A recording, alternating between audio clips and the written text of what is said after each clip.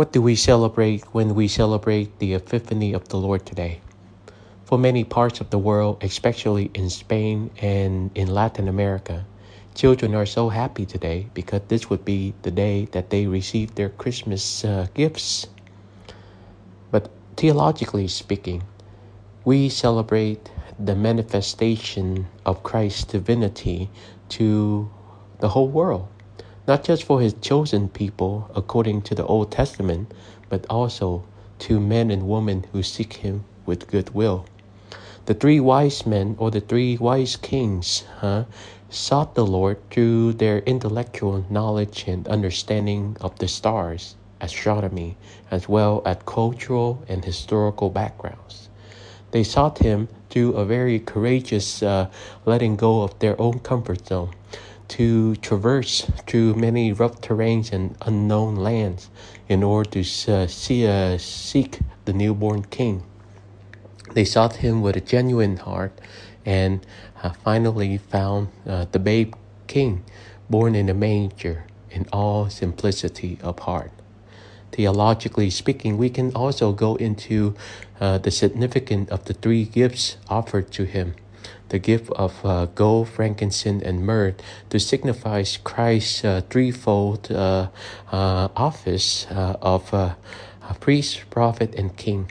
But I think many priests have spent a lot of time speaking about that, and they're more theologically knowledgeable than I am. So today, I'm just going to spend some time contemplating and reflecting on that very encounter between the three wise men and the good Lord. If we read the gospel reading today from St. Matthew, we acknowledge that nothing much was said. What can a newborn babe say to the three wise kings?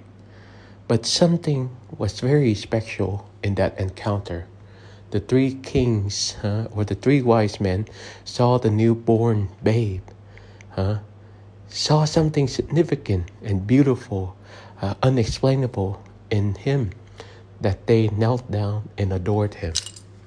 And that very encounter gave them a conversion of heart and transformation of life, that they chose to let go of whatever was holding them back and go back to their own country in a new way, in a new path, in a new spirit, in a new way of life. Perhaps the three wise men will never know Christ as we do through the writings of the evangelists and know him through his public ministry written and recorded through the gospel. The three wise men would never have any of the knowledge of Christ's paschal mystery, his supper, as well as his death on the cross, his resurrection, and his ascension. Their knowledge of him would be very simple, basic, and fundamental. But that very encounter with the newborn king somehow changed their life forever. That they would never go back to Herod, but do all that they can to set out and go back to their own country, their own land in a new way. They chose that decision in order to protect the newborn king. That very encounter, even though nothing was said, nothing was written, and nothing was recorded of that conversation, it changed their life forever. So today, my brothers and sisters, I want you to think about the example of faith that the people who have impacted your life and my life. Perhaps those people were not well known in the eyes of this world. They were probably not prestigious, powerful, wealthy, or popular. But they were somehow possessed that genuineness of faith that lead us toward them, made us respect them, and bring a deep sense of appreciation for them. Those people that we respect and have made a big impact and have created invaluable example of faith in our life have been people who have genuineness of heart. Some of them are very uneducated, perhaps. Some of them are handicapped, or some of them cannot even have the intellect to explain all the beauties and the theology and the eloquent words of faith.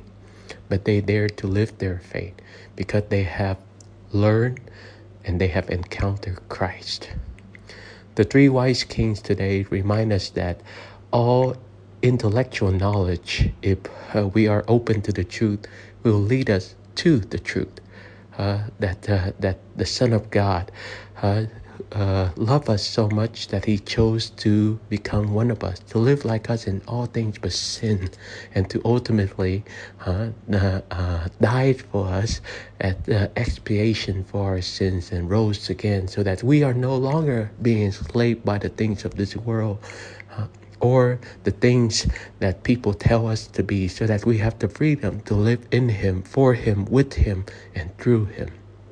My brothers and sisters, this is the joy of the gospel that is being preached to us by all four evangelists, by the church, and through the missionary efforts of those who believe. But much more than that, as we celebrate the Epiphany of the Lord today, we recognize that He expressed Himself not only to the believers, but also men and women of goodwill as well. Many of them will never have a full understanding of Christ like us who are Christians, who have some theological or catechetical formation. But many of them will seek Him with a sincere, humble, and true heart. And He manifests to them as well in His own unique way. Sometimes without words, sometimes without things that we expect, hope, demand, or somehow frame our understanding of Him. We must pray just like Christ, who manifested Himself to the three wise men, that men and women of goodwill, even today, even in 2024, will continue to seek Him, to encounter Him, to love Him, and to change their life toward Him. The three wise men set out on a new path back to their own country, not having a lot of knowledge of Christ, but they now have met Christ, and Christ changed their life. How have Christ changed my life, your life, our life, my brothers and sisters? No matter how knowledgeable, no matter how cradle Catholics we can be, no matter how this or that we might seem to be, how had Christ changed our life? We might be like the rest of society, where we know of Christ, but we have never encountered Him. Encounter Him in a very personal, intimate, and heartfelt way, just like the three wise men. How have we encountered Christ?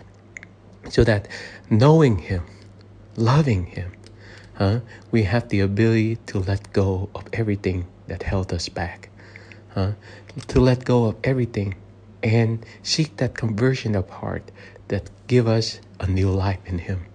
A life full of joy, a life full of faith, the life full of freedom, the life full of truth. How, my brothers and sisters, as we celebrate the Epiphany of the Lord today, allowed ourselves to seek Him always, come to know Him through a life of prayer and worship, and allowed ourselves to be let go. Let go of the things that hold us back, of the things that threaten us, or the things that somehow make us feel like we are being defined by them.